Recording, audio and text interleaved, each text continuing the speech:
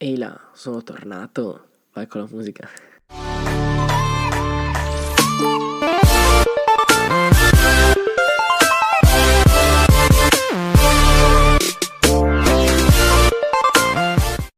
Ciao ragazzi, ben ritrovati a The Life Academy Podcast. Buon lunedì, buona settimana, dipende da quando ci ascoltate. E che dire, sono tornato, ecco, dopo un mese di assenza totale dal mondo del web. Eccoci qua, sono sano e salvo.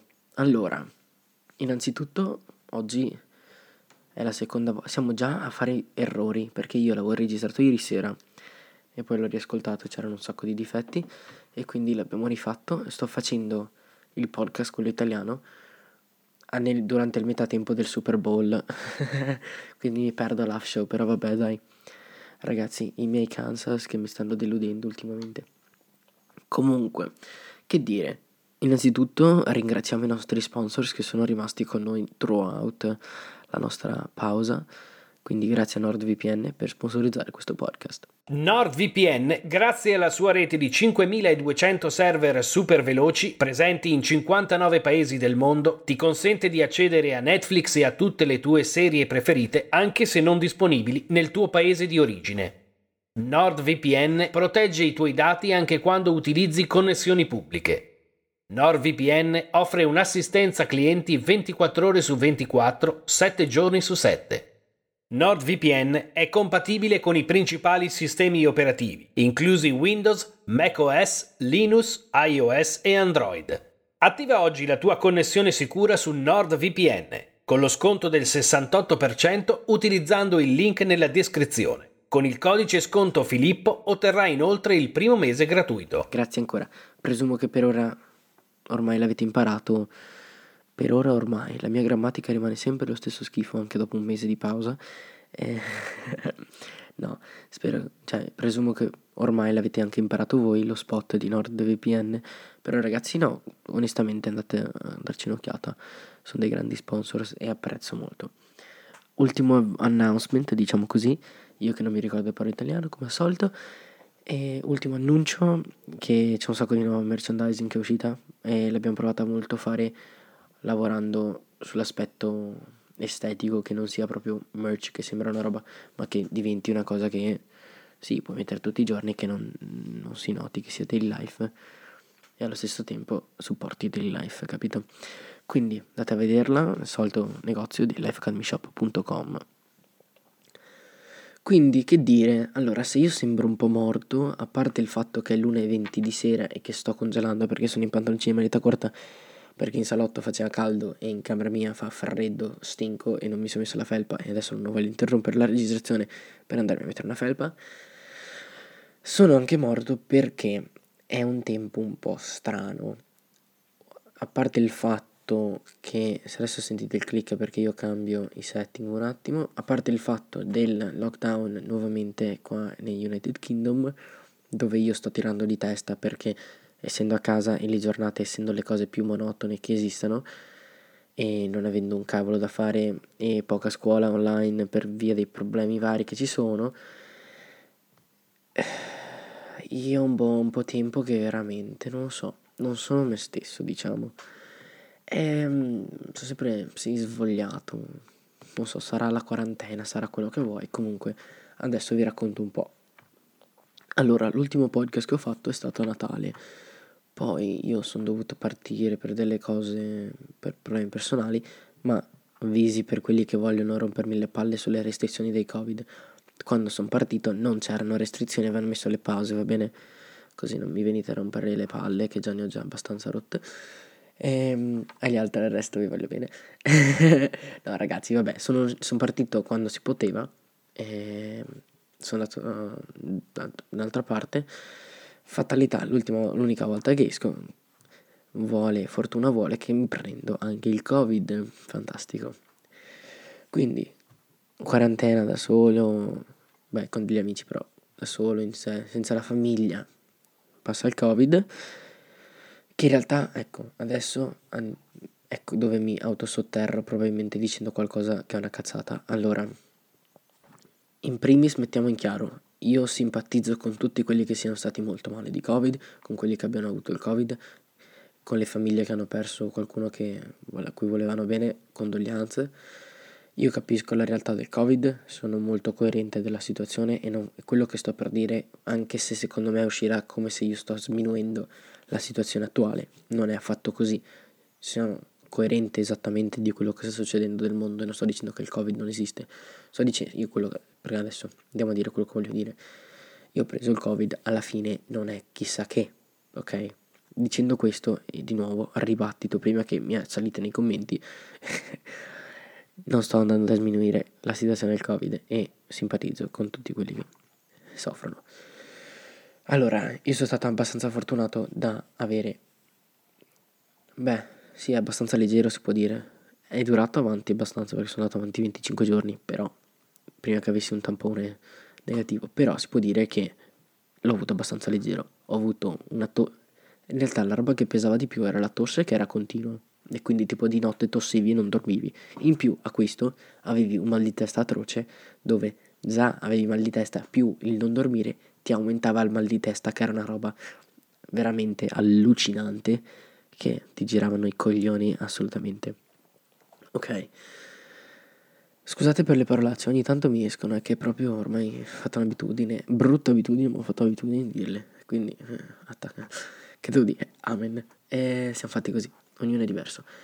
Io ho tutti i miei problemi. Comunque, sarà anche l'incazzatura del momento, ma vabbè. E quindi niente, ho fatto il Covid, ho avuto sta tosse e cose. Però ragazzi, io vi dico, non sono medico, però se vi prendete il Covid, hopefully not, però se vi dovete prendere il Covid, se Dio vuole o chiunque voglia che vi prendete il Covid,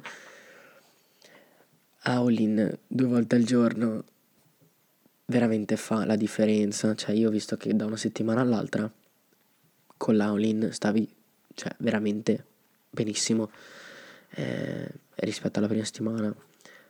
Però ricordatevi un gastroprotettore, che sennò non andate in bagno o non mangiate per il prossimo anno e mezzo perché vi siete autodistrutti lo stomaco per curare il Covid, quindi non ne vale la pena.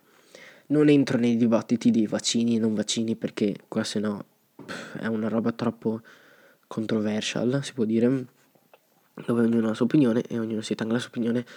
A me non interessa, personalmente non farò il vaccino, ma tanto non mi serve, ormai l'ho fatto il Covid. Che dire, quindi il Covid, nel senso, sì, siete coerenti, ma non vivete con la paura, il mio avviso è quello, perché l'ho avuto, l'ho sperimentato, anche se non senti i gusti. Ecco, forse quella è la cosa più che ti annoia di più, perché, per esempio, io adesso ai miei amici che fanno sta pizza che è una roba fantastica. Tipo, fortunatamente io l'ho mangiata prima di prendermi il Covid, quindi sapevo tipo il gusto di sta pizza che... Shout out ai Chinaglia, ragazzi, sta pizza è una roba fenomenale. E shout out alla Onim, vediamo se ci prendiamo una sponsorship. Sti qua fanno sto forno a gas, che è una figata, perché tipo costa niente, cioè rapporto qualità-prezzo è fighissimo. E la pizza viene una roba stupenda. Poi shout out a Emanuele Chinaglia, ragazzi, il suo... cioè la sua pasta, la pizza è una roba fantastica. Quindi io, innamorato di sta pizza, le ultime 3 volte che l'abbiamo fatta quando avevamo il Covid, tutti non senti gusti e sembra di mangiare tipo pane bianco. È tremenda come cosa. Poi bevevi qualsiasi roba, acqua, birra, vino, Coca-Cola, e avevano tutti lo stesso gusto. Era veramente atroce, cioè. E poi è andata avanti a più lungo. Nonostante avendo tipo il tampone negativo, io avevo ancora i sintomi, cioè non avevo ancora i gusti perfetti. E quindi, scusate, i quintali di peperoncino che potevo ficcarmi in bocca e non sentire niente. Cioè, fantastico. Comunque, no, in realtà tremendo, ma cosa si può dire? Alla fine, sì, cioè, it is what it is. Il Covid l'ho fatto, l'ho passato e grazie a Dio siamo salvi. Quindi l'update, questo, ecco, adesso che faccio un po' il riassunto di quello che è successo. Ho preso il Covid, adesso sono tornato a casa, che comunque sto benissimo e sono tornati anche i gusti. Però comunque l'incazzatura di stare in lockdown o la pesantezza rimane. Ecco, quella non ti va via come i sintomi del Covid. Noi siamo ancora chiusi e adesso vado a giudicare la scuola inglese. Ecco, questo podcast non ha un topic, come avete notato, è un po' un miscuglio di io che sclero e io che racconto cosa è successo. E quindi linking al fatto del stare a casa della dad. Andiamo a parlare della DAD che fanno qui in Inghilterra, che è veramente già... Allora, vi spiego per chi non sappia come funziona la scuola inglese, così capite un po' più il ragionamento. Allora, in pratica funziona che ho 7 anni di elementari, invece delle nostre quinta. Dopodiché tu puoi decidere se fare un esame perché entrare a una scuola che è cosiddetta grammar, che sarebbe tipo semi privata, semi la scuola buona, oppure andare a una scuola normale, una scuola pubblica dove non serve l'esame. Se tu passi quell'esame e accedi a sta grammar, diciamo, poi in sé funzionano uguali le due strutture scolastiche. Tu entri a sta scuola secondaria, che fai conto sarebbe le medie, ai primi 3 anni. Questi 3 anni cosa fai? Tu fai tutte le materie che la scuola ti offre, quindi può essere inglese, matematica, geografia, storia, bla bla bla, no? Dopodiché il terzo anno, verso la fine, tu devi scegliere le materie che vai a studiare il quarto e il quinto anno, dove darai degli esami, ok? Quindi di queste materie che tu vai a scegliere il quarto e quinto anno, in totale sono 10. 4 sono state dal governo. Scusate se ho il fiato, non so perché. Ok. 4 sono state date dal governo, che sarebbero inglese, inglese letteratura, matematica e religione, va bene? Ehm, allora, avendo queste tu devi aggiungere in totale 6, va bene? Io personalmente ho scelto biologia, fisica, storia, geografia e LLW, che sarebbe Learning for Life and Work, che praticamente è cittadinanza slash diritto e musica, va bene. Adesso vi dico perché ho fatto queste scelte. Perché quando tu vai a scegliere queste materie, tu devi già considerare quello che vai a fare dopo il quinto anno, che può essere o lasci la scuola e quindi vai a lavorare, o vai a una scuola professionale per 2 anni a studiare, non so, meccanica o quello che vuoi, oppure rimani nella scuola se la tua scuola offre gli altri 2 anni, che è quello che sto finendo adesso io, dove tu vai a studiare 3 o 4 materie, solo 3 o 4 materie, che poi sono le materie che vengono richieste nelle università per accedere a vari corsi, ok? Quindi la scuola inglese, ecco il difetto, loro hanno già il premesso che tu a 14 anni sappia che cazzo vuoi fare e quindi tu scegli delle materie che ti vanno a effettuare a influenzare tutta la tua vita, praticamente. E io a 14 anni non sapevo che cazzo fare, cioè a 15 in realtà perché ero già più grande e non c'avevo una cippa, cioè non so tuttora, figurati 3 anni fa. Quindi ho fatto la cazzata, in realtà non era una cazzata, io ho scelto dei materie un po' tutto generali, va bene? Però chimica e biologia erano alla stessa ora, quindi o facevi una o facevi l'altra. E beh, io ho fatto biologia.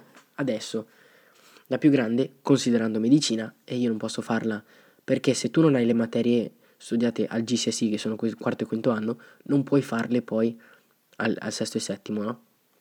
E quindi io quando ho dovuto scegliere le 3-4 materie da fare questi ultimi 2 anni, non potevo fare chimica perché non ce l'avevo e quindi io ad a volta non posso fare medicina in Inghilterra o in Irlanda perché non ho vinto chimica. Morale della storia, secondo me questo sistema è stupido e invece il sistema italiano dove studi praticamente tutto, perché ho visto anche, poi se mi sbaglio me lo dite, però ho visto che la gente che conosco io che va allo scientifico fa matematica, cinema principalmente, ma comunque fanno storia dell'arte, fanno questo, fanno quell'altro, no? Fanno inglese, cioè e a talvolta il linguistico cioè, fa un po' di matematica, fa questo, no? E fa, avete tutto. Io già non faccio matematica da 2 anni, cioè, per esempio. Quindi, cosa vuoi? Se vado a fare medicina in Italia, ci sono i test ingresso che non passano la gente che studia da anni, tutto quanto, figurati quello acculturato che viene da tanta malora, hai capito? E quindi questo mi fa girare le palle perché vieni messo davanti a te dove non puoi fare una cippa perché medicina non posso farla. Poi dici, vabbè, faccio legge. Legge non puoi farla perché non ho storia negli ultimi 2 anni. Perché? Cioè, quindi secondo me questo sistema è veramente mal fatto e dovrebbe essere cambiato. Però sono cocciuti sto posto, senza offesa. Però, capito?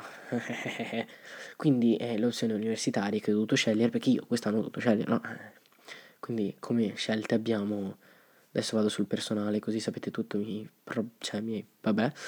Medicina a New York, beh non New York, in Connecticut in realtà, che è a 45 minuti da New York, per chi non sappia geografia facciamo dire New York, e, che quella è la mia top number one perché c'hanno sto corso fantastico per foreign exchange student, chiamiamoli così, dove è uno special course di medicina, dove in teoria non serve chimica come base quando converti i voti, quindi mi è andata di culo.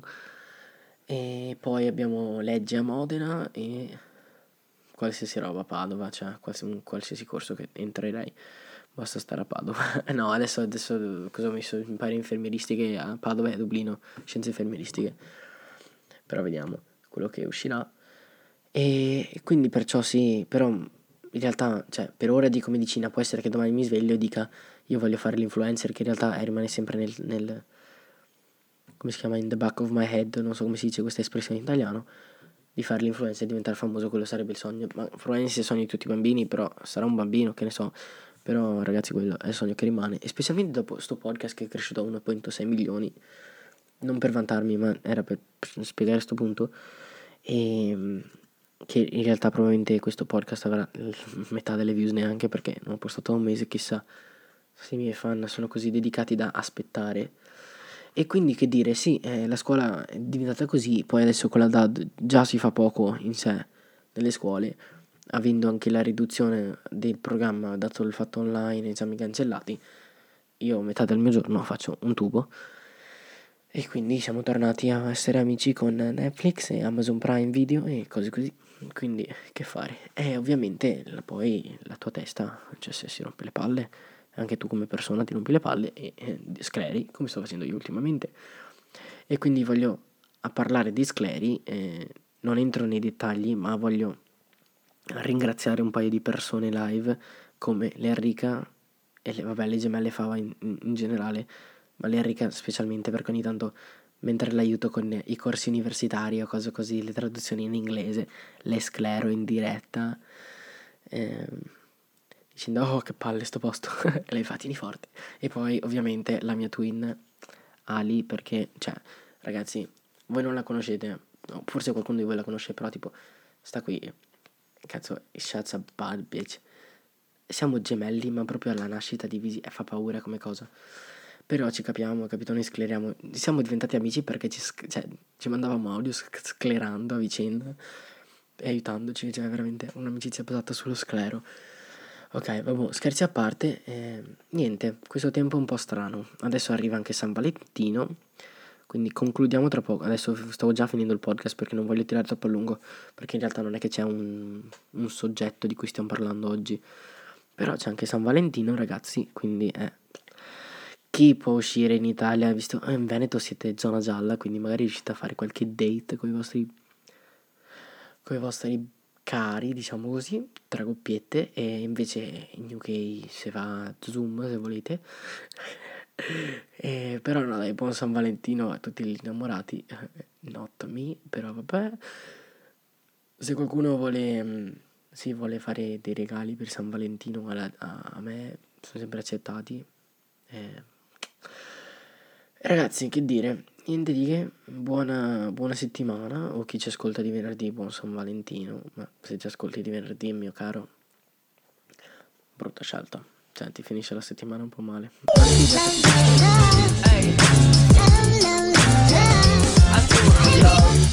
Che dire, grazie mille che continuate a seguirci, grazie del vostro supporto, grazie di tutto, grazie che vi sbattete per ascoltarmi in realtà. Cioè io non sono ancora entrato nella mentalità della gente che mi ascolta liberalmente, io tipo, ah, fantastico.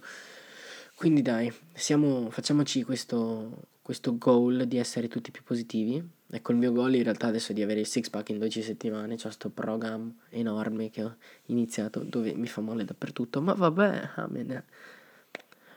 Beauty is pain, people. E quindi dai, buona settimana e ci vediamo. Vai con l'outro music, people. Adios.